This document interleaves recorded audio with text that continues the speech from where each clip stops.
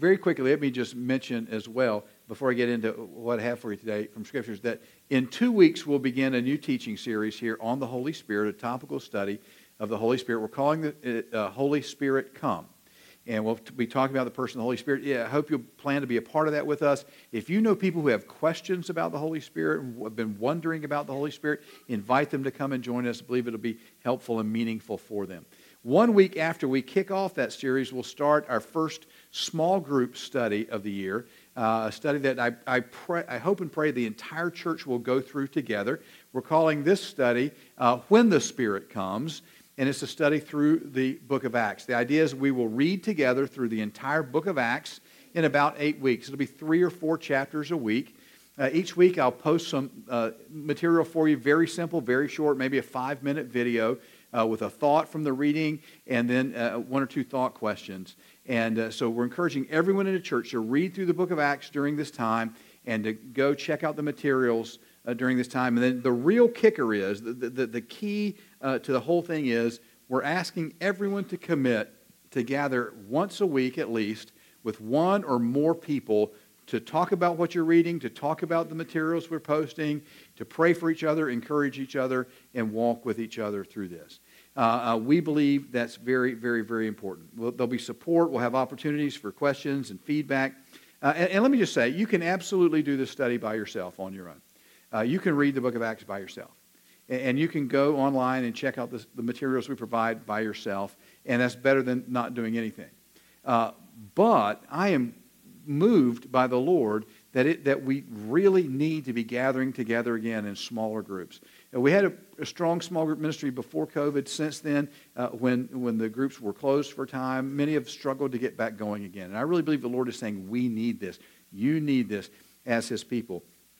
And so I want to encourage you to please find somebody that will meet with that fits your schedule, and you can create your own group. You were created for community. The church was created as community, and I promise you'll get more out of the study if you'll do it with somebody else. And remember, part of the idea here is you can do this with anybody you want to, anywhere you want to, anytime you want to. If you're a night owl and you got a couple of night owl buddies, you can get together every Tuesday at 2 a.m. at Waffle House and have your study, and God bless you, just don't call me with a question while you're in the group. You know, if you're a night owl, you can get together at 3 a.m. over FaceTime. You don't have to even be in person, but we're begging you, find some people, commit to get together with them every week as we walk through this study together. And by the way, you're not limited to just the wonderful people in this church. If you've got friends or relatives or coworkers who you think might enjoy reading through the book of Acts, invite them to join you. Bring them to your group. Start a group with them. Use this Bible study as an opportunity for outreach. But please plan to be a part of that. And one last thing before I jump into what I have today. In terms of the Holy Spirit study, if you have questions about the Holy Spirit yourself, maybe a passage of Scripture that's always baffled you, or some aspect of the Holy Spirit and the life of the Holy Spirit within the church that you would like to see addressed during that study, please let me know that. If you'll email the church office questions or thoughts or any way we could talk about this, I can't promise that I'll get to all of it, but if you've got questions, I do want to know that. And so if you'll send that to the church office, we'll see if we can't work that in. Good? We good? Hallelujah. Then would you stand with me, please, as you're able to do that, as we get ready to look for a few minutes at the Scriptures this morning. And just to get us focused and moving, we're going to read 1 Corinthians chapter 1, verses 1 through 3. 1 Corinthians chapter 1, verses 1 through 3. I'll read the plain text. If you'll join me in reading the highlighted portion, that way we'll walk through the passage together. So 1 Corinthians chapter 1, beginning verse 1, this is what the Bible says.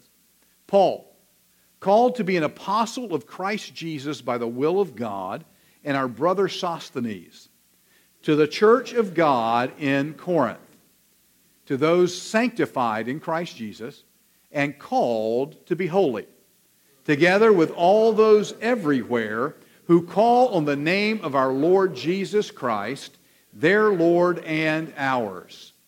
Grace and peace to you from God our Father and the Lord Jesus Christ. Praise the Lord. This is the word of the Lord. And you may be seated. Now, what I want to take just a few minutes this morning and really focus on is the part in verse 2 where the Apostle Paul writes here, to those sanctified in Christ Jesus and called to be holy. And if you know me well, you know I'm a little bit of a nerd, particularly when it comes to words. And Paul uses some words here in a very interesting way. In fact, he uses two particular words, two Greek words, hagiadzo and hagios. They're two forms of the adjective holy. Hagiadzo is a verb form, hagios is the adjective form, and he puts them really close together. So when he writes to those sanctified, that's the verb hagiadzo, it could literally be translated to those having been made holy. So you end up with the kind of odd salutation. To those having been made holy in Christ Jesus, called to be holy. And I really want to focus on this for just a few minutes this morning. The idea that having been made holy, you're now called to be holy. Now, to be honest, I don't find a whole lot of people these days who seem all that interested, or certainly at least not talking all that much, about the concept of holiness. But the bottom line is, holy is God's standard. Holy is God's expectation. In multiple places in the Bible records God himself saying to his people, "Be holy because I am holy. Be holy because I am holy." Old Testament and New Testament, be holy because I am holy. But I wonder if you've ever read those passages and thought, I'm not sure I can do that. I wonder if you've ever read those passages and thought, whatever else I am, I'm not sure holy is it. And if you're here this morning and you've been struggling, if you're here this morning and you know there is something in your life that ought not be there, God doesn't want it there, you don't want it there, but in spite of your very best efforts, it's still there. If that's you this morning, and most especially if that's you and you're considering throwing in the towel and surrendering to it, I really want to talk to you for a couple minutes.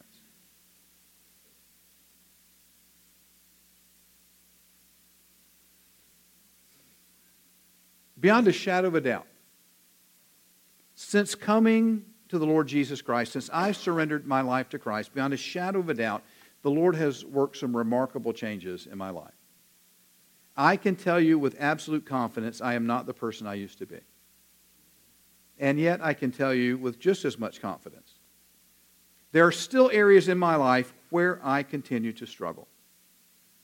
Now, this particular stage in my life, those are rarely things I make an intentional decision to do. They're more often things that just suddenly pop up in me. Do you know what I mean by that? Do you understand what I'm trying to say? What I'm saying is it's really not that common anymore, honestly, that I'm tremendously tempted to go off and do something I know I shouldn't.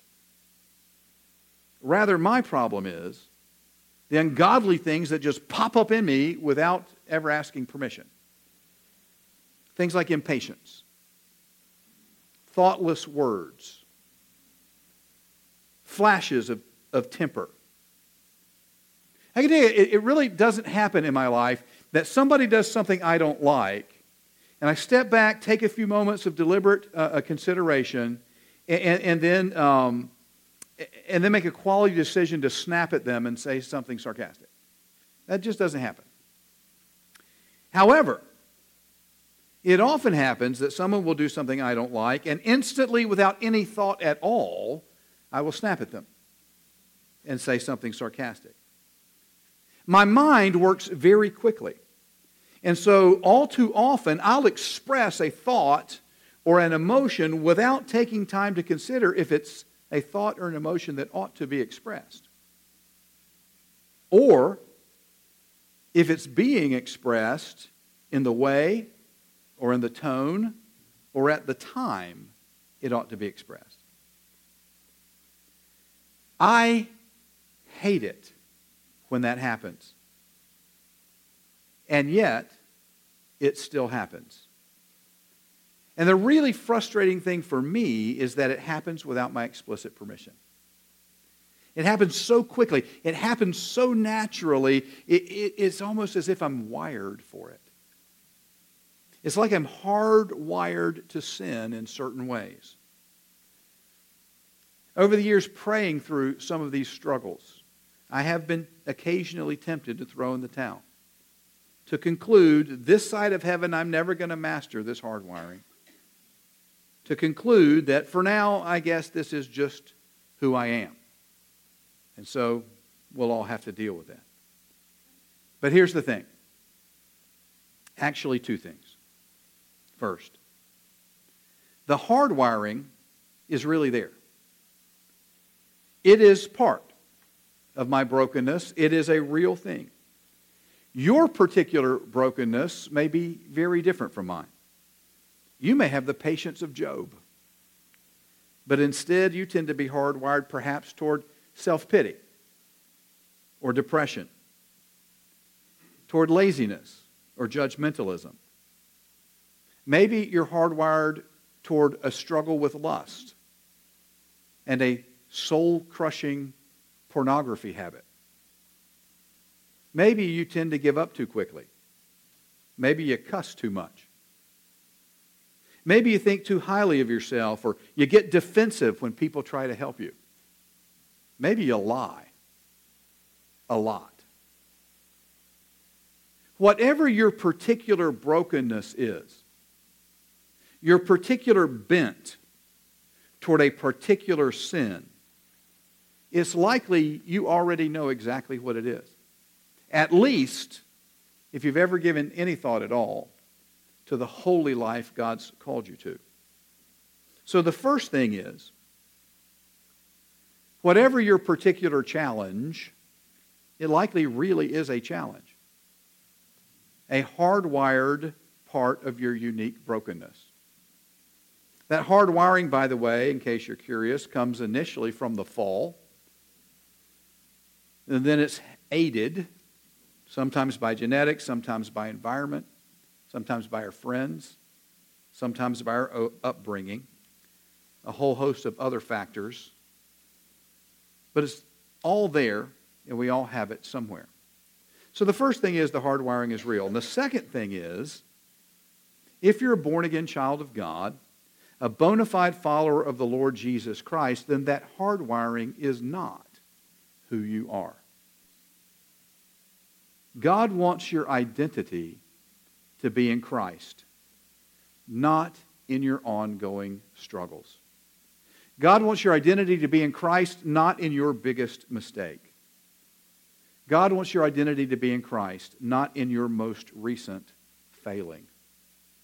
In Christ, you simply are not a collection of all the things you've done wrong. And that's what I want you to get out of 1 Corinthians 1:2. Paul writes there of those who, having been made holy in Christ Jesus, are now called to be holy. You see that? If you are in Christ, if you are a follower of God through Christ, you've already been made holy in Christ. So now God's calling you to be what He's already made you to be. You're called to be what you already are. Is God's way of saying, be yourself. And it has nothing in common with what the world means when the world says to you, be yourself. God is calling you to live out through your life that which Christ has put into your life. And here's what I want to assure you of this morning. Whatever God may be calling you to change, no matter how difficult it may seem to you, He is not telling you to be something you're not. And He's not calling you to do something you can't. No matter how hard it may seem, God wants to work in you to help you be what you already are. The good news is, if you're a Christian, God's already done the impossible part. By a work of His Holy Spirit, you have been made holy. And now, through the ongoing work of the Holy Spirit, He's calling you to walk that out. Having been made holy in Christ Jesus, He's calling you to be holy in your life. Now, when the world tells you to be yourself, it means something wildly different than that. When God says, be what you are, He's talking about who and what He's made you to be in His image and for His glory. When the world says to you, just be yourself, it's telling you to live any way you want to, without regard for God or others. When God says, be what you are, be who you are, you must look to Him to find out what that is. When the world says, just be yourself, it's telling you to look inside yourself and do whatever you find there. But as I've already pointed out this morning, an awful lot of what you're going to find there is actually broken, twisted, off kilter. Just because it comes naturally doesn't mean it's right or good. Now, some of you have been told by people, and some of you have told yourselves, you're just a crook. You're a drunk. You're a coward. You're a lump. You're a liar. You're a lesbian. Let me stop here for just a moment. And I want to speak as lovingly as I know how to anyone struggling with same-sex attraction. Because the great lie that has been foisted on you is the lie that that is who you are. When the truth of the matter is, it's just a manifestation, one particular form of a brokenness in your life. Some people are naturally driven toward fits of rage. Some are naturally driven toward cowering and fear. Some are naturally drawn toward compulsive, obsessive behaviors and addictions and the like. Some are naturally driven toward depression. Some people are naturally drawn toward heterosexual promiscuity. Some people are naturally drawn toward infidelity. Some people are naturally drawn towards same-sex relationships of a romantic or a sexual nature. The pull is very real. The pull is very deep. But it is not who or how God made you to be. Every one of those things I just mentioned, and a million others just like them, are contrary to the will and the design of God. And God never planned for you, He never designed you to be drawn to things or to be drawn to behaviors contrary to His will. And yet, because of sin, all of us are. But it's not who God's made us to be. And so we must never embrace it as if it were. Listen to these words from the Apostle Paul. Do not be deceived. Neither the sexually immoral, nor idolaters, nor adulterers, nor male prostitutes, nor homosexual offenders, nor thieves, nor the greedy, nor drunkards, nor slanderers, nor swindlers will inherit the kingdom of God. And that is what some of you were. But you were washed. You were sanctified. By the way, that's the Greek verb hagiadzo again. You were made holy. You were justified in the name of the Lord Jesus Christ and by the Spirit of our God. I want you to notice here that Paul lists a whole bunch of things people could be that are contrary to the will of God. And the truth is, there are a lot of people in this room who were some of those very things. But then Paul goes on to say, that is what you were. But when you came to Jesus Christ, when you surrendered your life to Jesus Christ, you were washed. You were changed. You were hagiadzo. You were made holy. so that now you are no longer the thing you used to be. Someone might say, Pastor Billy, I still struggle with the same old stuff. When I get stressed, I tend to drink too much. If I'm up late at night, I check out porn. If things don't go my way, I sulk and I pout and I get really nasty. Let me be very, very clear. None of that is okay. None of that is okay. Because if you're a follower of Jesus Christ, that's not who you are. You've been washed and justified and made holy. So having been made holy in Christ, you're now called to be holy. That you may still be struggling with a pull from those things does not change the fact that that's not who you are. Pray, trust, and do the hard work to live up to your high calling in God. I tell my basketball team all the time, it's one thing to miss a shot or turn the ball over. It's another thing entirely to miss a shot or turn the ball over and fail to hustle back on defense. We don't quit because we make a mistake. We don't quit when we stumble or fall. When you occasionally struggle, when you blow it from time to time, remember who you really are. If you really are a child of God, confess and repent and get back in the game. Now, I do need to say this. If you have never surrendered your life to Christ, if you're not a genuine follower of His, nothing that I've been talking about applies to you yet. If you're not in Christ, then you are by definition still in yourself. That means you probably really are a liar or a cheat or a coward or a Lothario or whatever it is that's roiling around inside of you. If you've never given your life to Christ, those things really do define you. Because it's only when you surrender your life to Christ that you're washed and changed and made something else. He's willing to do that for you right now. But He is waiting for you to ask Him. One last thing.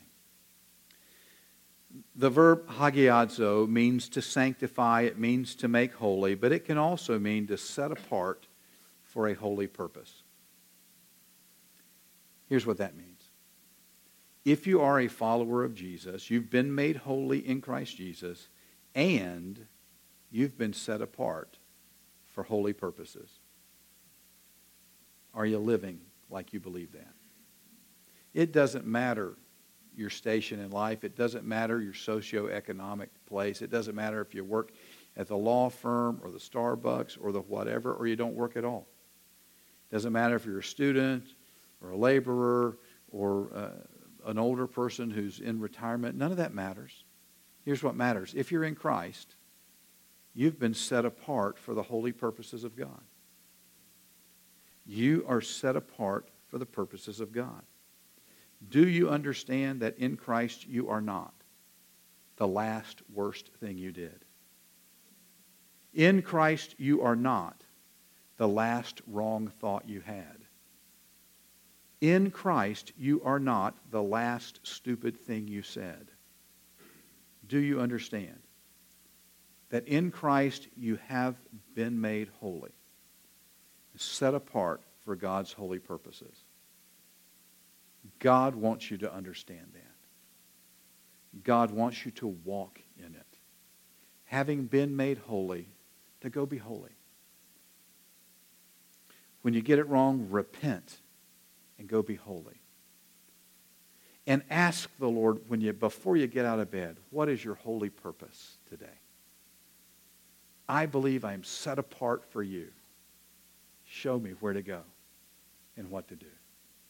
That's the heart of God for you. And if you're not yet a Christian, that's the heart of God for you too. You just can't have it yet until you surrender your life to Jesus. Let's pray. Father God, we thank you, as always, for the power and the clarity of your word.